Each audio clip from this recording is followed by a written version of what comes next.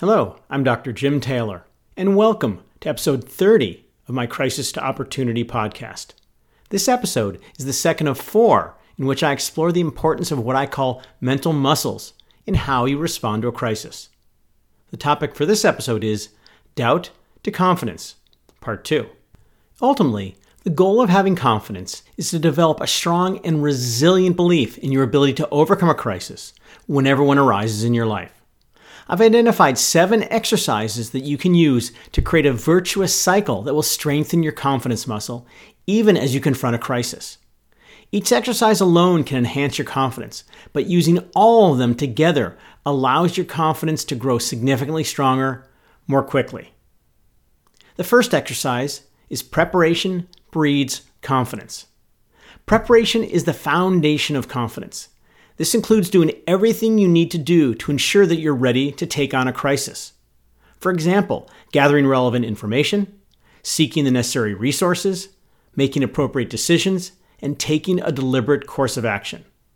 If you've developed these areas as fully as you can before and shortly after a crisis hits, then you will have faith that your capabilities gained from that preparation will allow you to respond to a crisis with your fullest commitment and effort. The more of these areas you fully address in your preparation, the more confidence you will breed in yourself. My goal for you is that when you're ready to confront a crisis, that you're able to say, I'm as prepared as I can be to tackle this crisis head on.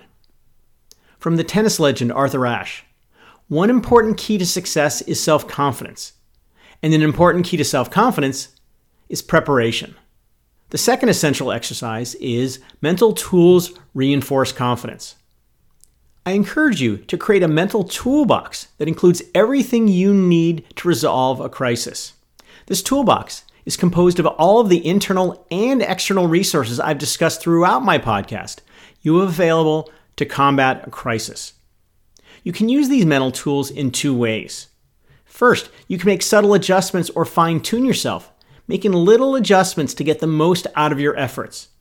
For instance, using breathing to relax and focus, or positive self-talk to keep you confident in the face of setbacks. Second, the tools in your mental toolbox need to be readily available when you have breakdowns in your response and need to fix a problem amid a crisis. This is similar to having a spare tire iron, and jack in your car in case you get a flat tire while driving. For example, you might get scared during a crisis and go to the quote-unquote dark side in your thinking. In this moment, it's important that you have an internal or an external tool at your disposal. For example, taking a break or trusting your support.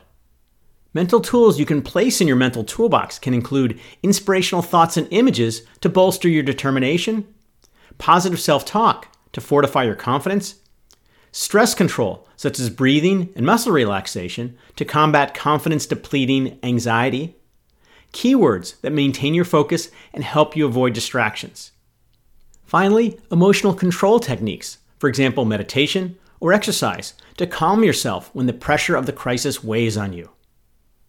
This podcast is filled with a wealth of mental tools you can use to fix many of those quote-unquote flat tires, but there are others that work as well.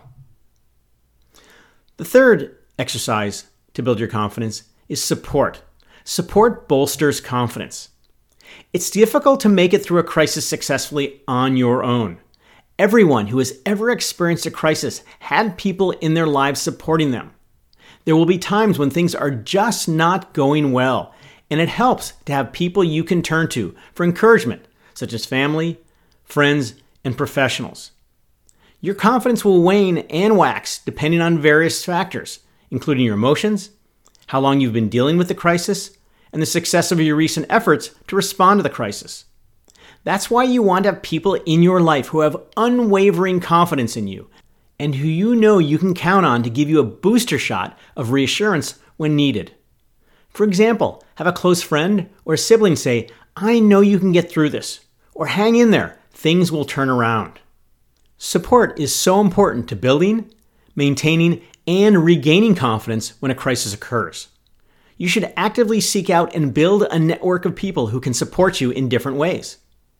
Support can come in many forms and from many types of people. You need technical support from people who are experts in your type of crisis. For example, a medical team who can offer support related to physical ailment. Emotional support will mostly come from family and friends, particularly when a crisis first arises. From the actor Nicolas Cage, if you have people that totally support you and have your back, I feel like you have all the confidence in the world, and you believe that you can do things that most people can't achieve. The fourth exercise is success, because success validates confidence. All of the previous steps in building confidence will go for naught if you don't have some wins as you combat a crisis. Success validates the belief that you've developed in your ability. It demonstrates that your confidence is well-founded. Success further strengthens your confidence, making it more resilient in the face of new challenges that come from a crisis. Success rewards your efforts to build confidence while encouraging you to continue to work hard and persist in resolving the crisis. Successes during a crisis can be defined in different ways. It may be a victory to gather useful information and gain a better understanding of a crisis. It can involve learning new strategies for responding. Success may also entail finding additional resources or support that can help you respond constructively to a crisis. Finally, yes, success can mean making progress toward your desired outcome of resolving the crisis. The fifth exercise is positive self-talk. Positive self-talk is one of the most powerful mental exercises you have at your disposal to immediately build your confidence. What you say to yourself as you progress through a crisis matters because your thoughts impact your emotions and responses to the challenges. Yet, negativity is almost unavoidable in a crisis.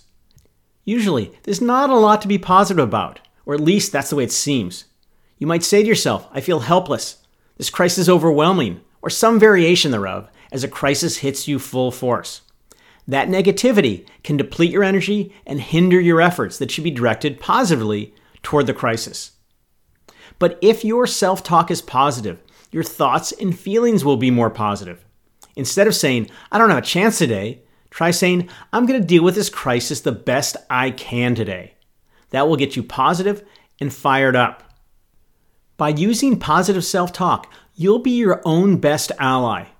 You'll show yourself that even if the crisis is doing everything it can to beat you, you aren't going to beat yourself. Positive self-talk helps you in many ways. It increases your determination to persist in the face of obstacles, setbacks, and failures. You're more relaxed and focused because you believe that you have what it takes to stand up to a crisis.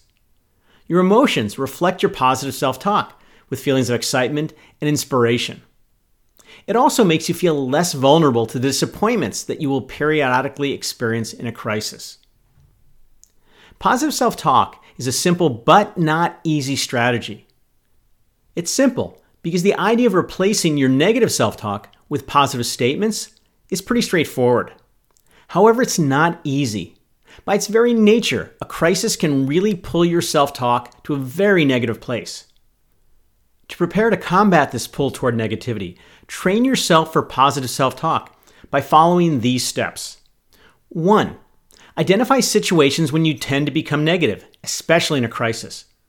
Perhaps it's when you can't find important information about the crisis, you can't get the help you need, or you're just not progressing toward resolution of the crisis. 2. Figure out why you are becoming negative in these situations. Common reasons include stress, fatigue, frustration, and despair. 3. Monitor what you say to yourself. I found that people in a crisis tend to rely on certain quote-unquote favorite negative phrases. For example, gosh, I'm stupid, I'm such a loser, and what's the point of even trying? 4. Choose some positive statements with which you can replace your usual negative self-talk. By doing this exercise before you face a crisis, you'll be ready to access it and have a better chance of deploying it when you're pulled toward negativity. 5. Constantly remind yourself to be positive. Since you've already identified the situations in which you tend to become negative, you're better prepared to recognize when stressful situations are approaching. This will help you focus on what you want to say rather than allowing yourself your knee-jerk negativity to jump in. Finally, be patient and persistent. At first, you will probably fall off the wagon and slip back to your old negative ways. Accept that it's part of the process and that recognizing it allows you to shift to being positive. With time and persistence, you'll see a gradual shift away from negativity and toward positive self-talk, until one day you realize that you just went through a crisis situation and you stayed positive. From the mindfulness expert Ruth Fischel, brainwave tests prove that when we use positive words, our feel-good hormones flow. Positive self-talk releases endorphins and serotonin in our brain, which then flow through our body, making us feel good. These neurotransmitters stop flowing when we use negative words. Another powerful exercise is to balance the scales. In an ideal world, I would love to eliminate all negatives and have you only feel positive during a crisis. Unfortunately, this is the real world, and anyone who suffers a crisis is going to go to the dark side on occasion. In dealing with this reality, you should start by balancing the scales. Gosh, if you're going to be negative when you experience setbacks, you should also be positive when you make progress. The immediate goal is to slowly decrease the negatives and increase the positives. This step of tipping the scales toward positives is really important.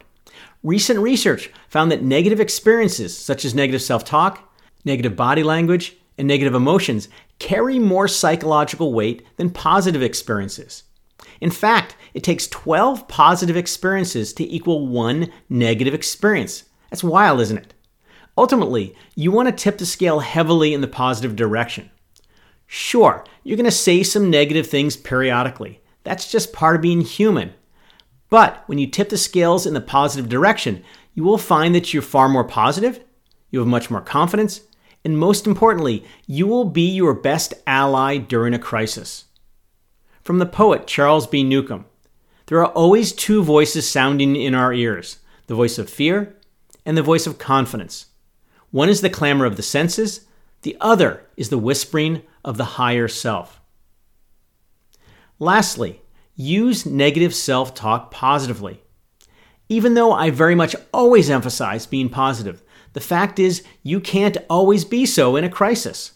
Things don't always go your way, and the harsh reality is that resolving a crisis is an uphill battle with many roadblocks and setbacks. So, some negative self-talk is not only unavoidable, but actually can be beneficial. There are two types of negative self-talk: give up negative self-talk and fire up negative self-talk. Give up negative self-talk involves feelings of loss, hopelessness, and helplessness. For example, thinking, it's over, I can't do this. You dwell on everything that's going wrong. It hurts your confidence and determination, and it takes your focus away from confronting the crisis head on. Let me say this very clearly. There's never a time or a place in a crisis for give up negative talk, for one simple reason. When you give up, the crisis wins. In contrast, fire up negative self-talk involves feelings of anger and being psyched up. For example, you may say with anger and energy, I'm not getting where I need to go. I hate this. You look to doing better in the future because you hate how things have been going. Fire up negative self-talk triggers your instinctive fight response and increases your determination to change course when the crisis is racking up victories. Fired up negative self-talk can be positive to turn your response to a crisis around. If you're going to be negative, then make sure you use fire up negative self-talk. But don't use it too much. Negative self-talk and negative emotions burn a lot of energy that should be used to overcome the crisis. Plus, it just doesn't feel very good to be angry all the time. From the motivational speaker Zig Ziglar, a negative thinker sees a difficulty in every opportunity. A positive thinker sees an opportunity in every difficulty. I'm Dr. Jim Taylor, and thanks for listening to episode 30 of Crisis to Opportunity. And be on the lookout for episode 31 in the near future.